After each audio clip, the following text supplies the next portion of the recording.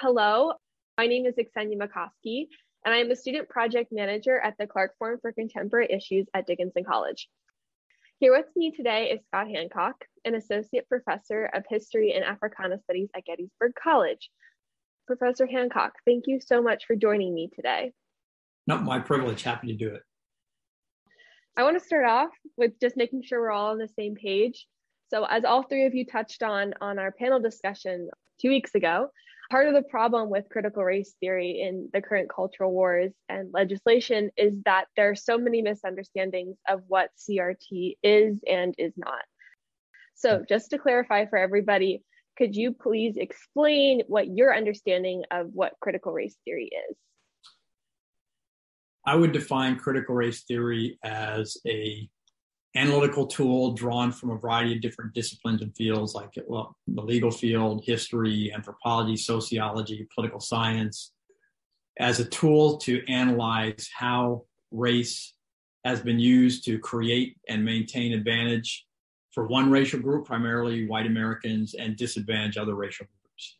And if you talk to different critical race theorists, I'm sure you're going to get somewhat different definitions, but that's just a really quick and simple definition I use because I think it's one that is accessible to people. You don't have to be a scholar to get at it. Some people would probably say that it's oversimplified, and we can certainly talk about the nuances and complexities, but that's my initial starting point for defining it. I know you talked about in the panel a little bit, but would you be able to hit on the points that you mentioned that critical race theory is not? Yeah. So as we know, a lot of the legislation in different states often doesn't use the term critical race theory, but it's we all know that's what they're talking about. It's kind of like how the U.S. Constitution doesn't use the word slavery, but we know there are certain passages where everybody knew that at the time that's what they were talking about when they said all other persons. So some of the legislation says that critical race theory, well, it doesn't say critical race theory. It prevents the teaching of anything that is going to assume that somebody is inherently racist because of what race they are, skin color. Critical race theory doesn't teach that anybody is inherently racist. So that use of the word inherent, I think, is very intentional because it's something that is going to cause a strong negative reaction among most people, most Americans in particular. But it's a distortion, as I said, I think an intentional distortion of what critical race theory teaches. That's probably, for me, that's the most egregious example of what it's not. I have to look at some of the specifics of legislation, but a lot of it flows back to that. There are these assumptions that critical race theory is going to make people feel bad about who they are, about their racial identity. That's not the point of critical race theory. It may have that effect for some people, but that's not what the point of critical race theory is. You made the comment that you have used CRT in your writing, but you would not consider yourself really to be a critical race theorist. So can you explain a little bit what you mean by when you say you don't consider yourself a critical race theorist? Well, one, because as a historian, that's the method that I use is from the discipline of history and doing research.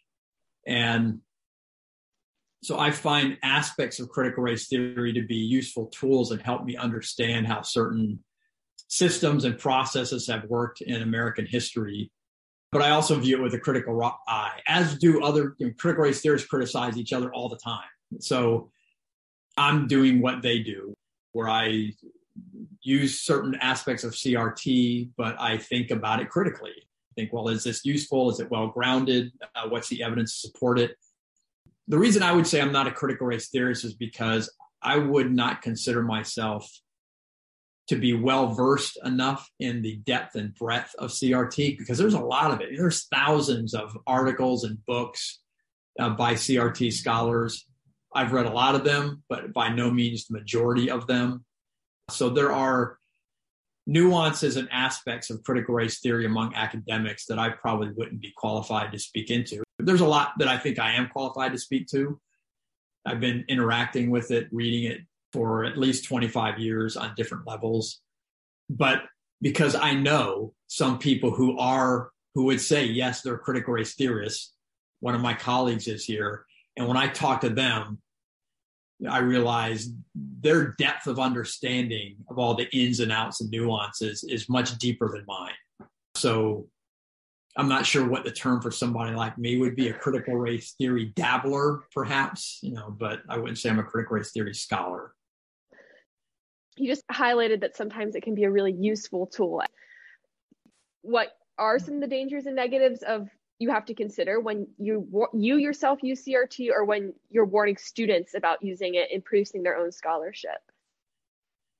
Okay, yeah. So I think there's two really distinct ways of doing that, thinking about that. And one is just as a scholar. So if I have, I'm teaching a senior seminar with history majors, and if some of them are going to, and the senior seminar is on race and law and U.S. history. So if they're going to use CRT as a tool in their research, what some of the things I would caution them on is, okay, so you're probably going to read some law review articles, since CRT is birthed from the legal field. And some of the law review articles they may read are by CRT scholars, and that can be good and useful, but they should understand that there's a different process. They have a different method, and it's a good method, but there's also a different process of peer review. So many law review articles are produced by a graduate student committee, not written by, but evaluated by a graduate student committee. So say like the Harvard Law Review or Michigan Law Review. And that's the level of peer review. And that's still a good level of peer review, but they don't necessarily send them out for blind review to other scholars in other fields. So as a historian, if you're using a law review article, which I've used law review articles before, that's good and can be important, but we have to understand that their process is different. And some law review articles are not as strong as others, which would be true in any discipline, but because it's a graduate student committee that is evaluating them, and this isn't not casting any aspersion on graduate students, but it's a different kind of process, as opposed to like the Journal of American History or American Historical Review, where they send it out to blind peer review to historians, and it's not just internally within a committee. So that's one way from a kind of disciplinary perspective. The other way that I said they have to be careful, and this actually just came up this semester, I think it's what I referenced in the panel, is at the start of the semester, I told students if they want to do some reading in critical race theory, since the seminar is on race and law, that can be useful for them. One of the students asked, because a few of them are considering going into teaching, like in public schools when they graduate, they asked, is this something they should be concerned about when they apply for jobs? Something I had not thought of before. And I think it's sad and it's tragic that I have to tell them, yeah, that's probably something you should weigh. You could have an A+ seminar paper, which would be unusual because I don't give out many A+. But if you do, and say you have 100 footnotes, but if 2 of those footnotes cite somebody like Kimberly Crenshaw, one of the founders of CRT, it's possible that when you go apply for a job, if somebody does background research on you and they find 2 footnotes citing Kimberly Crenshaw, they might say, oh, this person's using CRT. We don't want them teaching in our school. I mean, I hope that wouldn't happen. But as we in this political environment, this culture and political environment and racial environment, that's certainly possibilities. I think it's unfortunate that I have to tell these students, you might have to be careful about what kind of scholarship, legitimate scholarship that you use in your paper because of what it might mean for you on down the road. Yeah, and that's a completely sad but valid point. So transitioning a little bit to talk about the current role and debate of CRT in America right now. So Kevin Wagner highlighted that CRT only became a controversial topic, at least that he was aware of, starting in 2019. What is your relationship with encountering CRT? And do you agree that 2019 was really the start of CRT's involvement in like United States current culture wars? So my relationship with encountering CRT, I would say, began in grad school back in the 90s when I was in grad school. And one of my subfields was law and society. So being aware of critical race theory is important. And as a professor, when I teach Introduction to African American Studies, I often have students read Critical Race Theory Introduction by Gene Stefanchik and Richard Delgado. And I emphasize to them, and I have ever, before it became a big controversial public issue, that the point of me introducing them to that is not that they have to agree with every point of CRT. Just like, I hope your professors do at Dickinson, right? It's not about telling students, this is what you need to think. It's about teaching students how to think, or encouraging them, enhancing their critical thinking skills.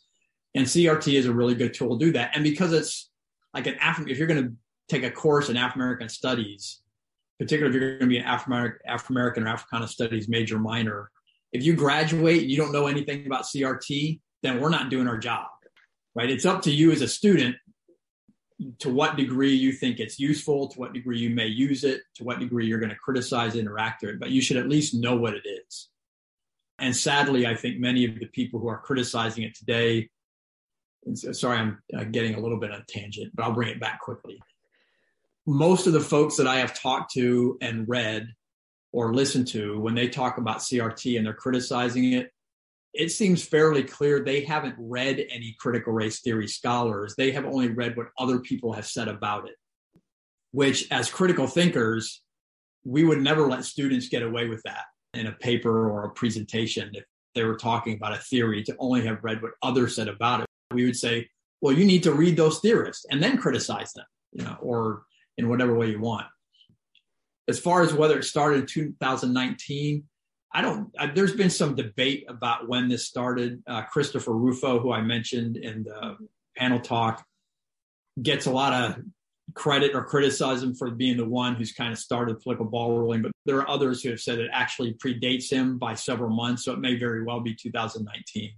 But certainly, I think since the fall of 2020, during the presidential campaign, is when it has moved from perhaps percolating in the public mind to sort of exploding or reaching the boiling point in the public mind, and is surprisingly, in some ways, perhaps stayed at that boiling point, as we're seeing in the confirmation hearings in the Senate of Justice Jackson in the last couple of days. Yesterday in Washington, we saw Senator Ted Cruz grill Judge Ketanji Brown Jackson on CRT and her role as a board member at the Georgetown Day School, where he believes that CRT is being taught. My question for you is, what do we make of Senator Cruz's questioning? Does this reveal anything about weaponization of CRT or any conservative motives from American senators right now? Well, I'm sure I'm not saying anything many other commentators haven't observed in this. I don't ever want to just jump to the conclusion like what Senator Cruz is doing is simply for political purposes, because maybe there's some legitimacy in part of what he or others are saying. For example, back up a little bit, one of the criticisms is that, as you know, CRT is being taught in public schools. A lot of CRT scholars and others have said CRT is not being taught in public schools.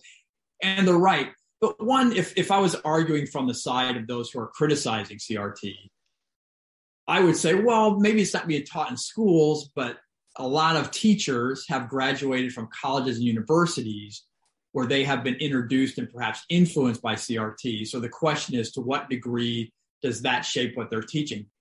That's a fair question. Even if they have been influenced by CRT, I wouldn't necessarily say that's a bad thing, but it's at least a fair question. So when we just automatically reject their arguments and say it's not being taught in schools, I think, well, we can be a bit more nuanced or understand where other folks may be coming from. So I want to do the same thing with people like Cruz or Blackburn, one of the other senators who is doing some of the questioning. But then when I actually listen to their questions and hear their questions, it's hard to give them the benefit of the doubt, because it seems that when Ted Cruz brings up a children's book, that to me seems like what he's doing is very cleverly tapping into a kind of visceral reaction where many folks will say, yeah, that's right. That's terrible. How can they support Judge Jackson support that? What does that mean about future rulings and how it might affect the education my kid's going to get? Because that runs deep, right? When you're talking about our children and how their minds might be shaped in ways perhaps you don't agree with, that's going to generate a strong reaction. And I think Cruz is smart enough to know that. Cruz and some of these others, I think, by their political opponents or folks in the general public who don't like them, get dismissed as being stupid or being racist. Maybe he is racist. I want to be careful what I say because I don't want to prejudge somebody, but whether or not he's racist is another story, but certainly some of the ways he's using race plays into racist ideologies. But he's not stupid. He understands, I think, well, what kind of response it will generate among a certain constituency, as do some of the other senators that are lobbying similar kinds of questions at Judge Jackson.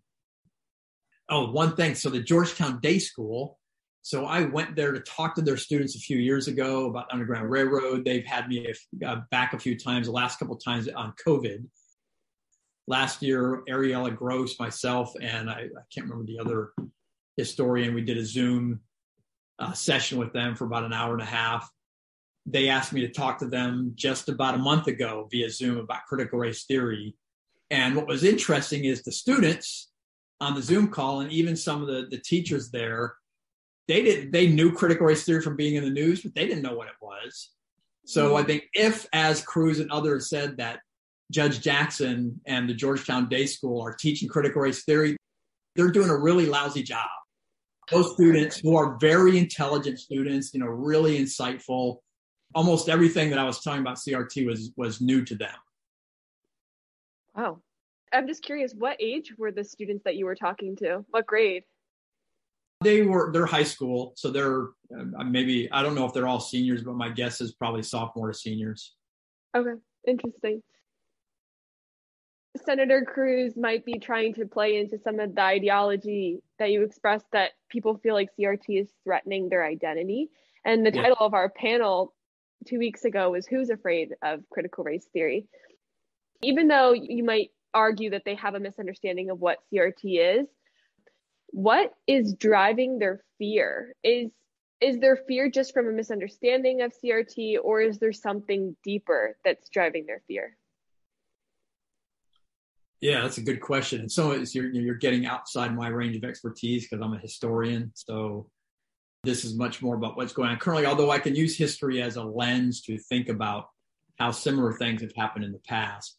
And probably the broad and kind of easy answer is when the dominant group in America, which is white Americans, whenever their position of status, economic, legal, political, cultural power seems to be getting threatened, there has been a strong reaction against that. So in some ways, what we're seeing now, I think we've seen this cycle before many times in American history. So in many ways, it's not new. It's just the way in which that's manifested, it's new. But there's also, again, not wanting to oversimplify or reduce things too much, be too reductive.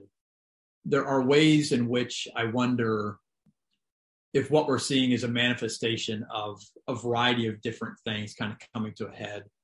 So for example, and might seem like a tangent, I was reading an article in the New York Times about a week ago on why truckers were behind this blockade in Canada and how it spread to the US.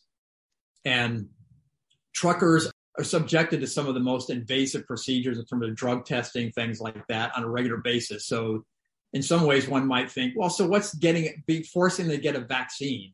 What's the big deal? They have all other kinds of surveillance. They're surveilled in their cabs as they're driving. Their eye movements are surveilled. Like I said, they have drug tests all the time. And what the author of this article was arguing, which made sense to me, is that it's a culmination of a variety of factors, that truckers, since the deregulation of the 1970s in the US, have been paid less. A lot of them, it's minimum wage or less. If you take the total amount of hours, it's a dangerous job. They're not protected by unions since it's been deregulated. I think it said in 2019, before the pandemic, they had a 91% turnover nationally. So the truckers used to be a job that was fairly well paid, and back in the 60s and 70s when I was a kid, and you could work 40 to 50 hours a week and have time at home with your families. And now it's tremendously insecure, tremendously dangerous, and very low paid. So of course they're going to get angry when there's one more thing piled on top of them, because they're afraid of losing any kind of security in just their regular life because they're already on the edge. And so that's an analogy, and all analogies break down at some point. But I wonder how much of that is true of many Americans, especially white Americans, where there's just a sense that things are on the edge and that there's just insecurity in a lot of different ways. And so smart politicians know if you've got people who are afraid of a variety of things, and now you can throw something that connects to race and racial identity and say, well, now they're coming for your kids, and it's all these other things. You said it's poisonous, insidious. Then of course they're going to react, because it's the one thing they can get a hold of. You can vote people in your local school board. You can write to your principal. You can complain to your teachers. So you feel like you got a little bit of control over this one segment of your life. That's important, your kids and your family and their education, because in so many other areas of your life, things seem like it's much more precarious. Now, like I said, the heavy qualification is I'm not a sociologist, I'm not a psychologist, so it's a bit of guesswork in there. But I think historically we can see some of these things have played out in this way before. And I know you teach at a private liberal arts college, but would you be able to speak to the current situation in Adams County public schools, which is where Gettysburg College is located for listeners, in regards to CRT debate or angry school board meetings or protests or letters that have been circulating within the county? Yeah, well, unfortunately, so the one Black teacher in Gettysburg School District has kind of become a target for a few folks, hopefully not the majority, because she signed an online petition over a year ago that said she would teach American history in a responsible, reliable way, including histories of race, things like that. She wasn't going to shy away from that. That has been twisted into, she's supporting or teaching CRT, which is not what the petition said. So that's unfortunate. So I've had a student who teaches at a school district in Adams County tell me that a parent has complained that she is teaching, I can't remember if it's teaching CRT or 1619 project, something related to that. The principal told her, and the principal made quite clear that he had no concerns and they were not going to respond to this parent as far as her student teaching goes. And I can't remember, she told me what she was teaching, and it wasn't anything like CRT, not even remotely like CRT or anything like that. A group of teachers at a local high school that I won't name to protect them asked me to come talk to them back in February about critical race theory and Black history. And when I came to talk with them after they introduced themselves and I introduced myself and said, how can I assist? There was about 40 minutes of them just telling their stories. At first I thought they wanted information from me. My own arrogance. I thought, I was going to come spout wisdom from the fount of academia, and learned about 5 minutes in, realized they weren't really that interested in hearing from me. They just needed somebody to talk to safely. And it was really heartbreaking because they said things like they were afraid to teach. They're getting criticism from all sides, the liberal and the conservative side, although I think it became clear mostly from the conservative anti-CRT side. But like one teacher said, I used to be brave in teaching and now I'm not. I'm just afraid of what I'm going to say. They're under a tremendous amount of pressure.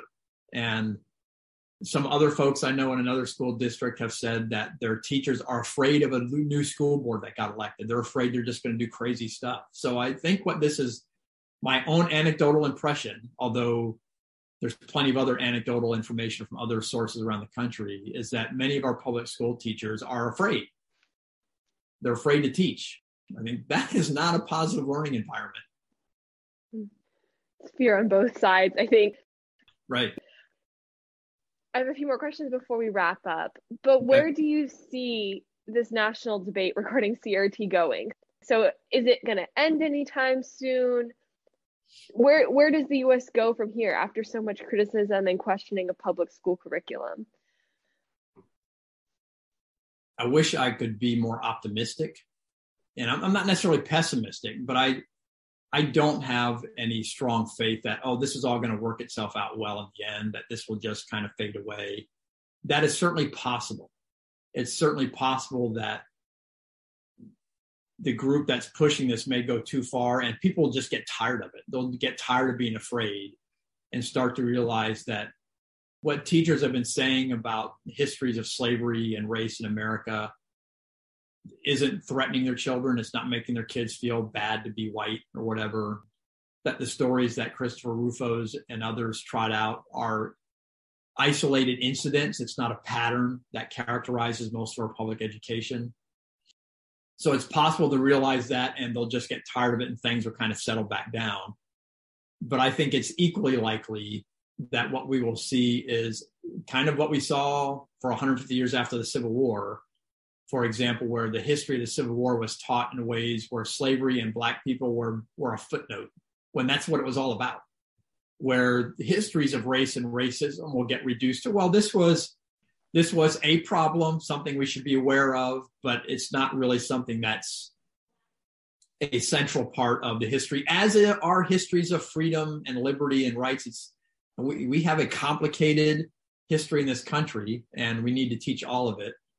My concern is, as many others, is in answer to your question, how this will play out, is the folks who want to keep that kind of stuff a sidebar text in your textbook in high school, that's what will win the day. And that ultimately the narrative will be that America was intended to be and always has been a shining light on the hill. And it's a fairly uncomplicated story. At the panel, and even now in this interview, we've talked about the plethora of academic writing that's on CRT. And it's not just one monolithic theory. There's so much nuance and depth to it. So in an era where we have politicians and activists and journalists who are cherry picking and selectively choosing their sources, like maybe we saw yesterday with Senator Cruz, and rapidly producing media that's being consumed, how do we encourage US citizens to think critically, as you said in the panel, and not mischaracterize sources, to actually follow sources completely and read them? There got to be creative ways to do that by people probably more creative than me. That one, it can't be just throwing facts at people. Right? And I think I might have said this on the panel. I think there are times when we just need to present facts, present the truth and say, well, that's just wrong. And here are the facts. And if it drives people further into their own biases, then that's their choice. But I think for the most part, we have to figure out ways to kind of come alongside people and figure out, okay, so where are they at and why do they think this? Why are they responding this way? Like, for instance, when I mentioned that if we only respond to people by saying CRT is not being taught in public schools, I think it's important to say that, but if we stop there, we're not going to change the direction this is going in any significant way. That a better starting point might be, okay, why do you think CRT is being taught in the school and what's your concern? And to listen to that and say, okay, so how can we go about addressing that, like without making teachers afraid? And recognize that there are, for one of the examples I like to use, George Washington. So it's the narrative that George Washington was a reluctant slave owner is not historically accurate. He was a committed slave owner. But if that's the only thing we say about him, and we don't also think about, he was also committed to these ideals of freedom and equality and liberty, not for everybody, but the ideals in general did mean something to him. So then we give room for people who want American history to be taught in a way that's unthreatening. We give room for them to enter the conversation and then perhaps hopefully kind of lead them to think through it with more nuance. And I get that there are folks, including myself, who sometimes are impatient and frustrated with that because it feels like you're kowtowing to the dominant group. Like, why do we always have to be so patient? And maybe there are certainly times not to be, but I also think the reality is they got most of the power. So, how do you speak truth to power without making power feel like you're threatening them? Is the question that we have to keep wrestling with. And before we go, I just want to ask if there's anything else that you would like listeners to be aware of when it comes to the CRT debate. No, I guess it actually just goes back to the title of your panel, which is a great title. How I might start an article or something like that is we don't have to be afraid of CRT, and then explain why. We don't need to be. Americans have always tried to think of themselves as brave. We're a brave people. So let's be brave and let's not be afraid of these kinds of things and wrestle with it. That's a good thought to end on. So this concludes today's interview. If you are interested in hearing more about CRT, then you can check out the Clark Forum's website and our YouTube page, where there is a recording of the Who's Afraid of Critical Race Theory panel from March 9th. Thank you so much for joining me today, Professor Hancock. It was a pleasure talking to you. Yeah, thank you, Xenia. Same thing here.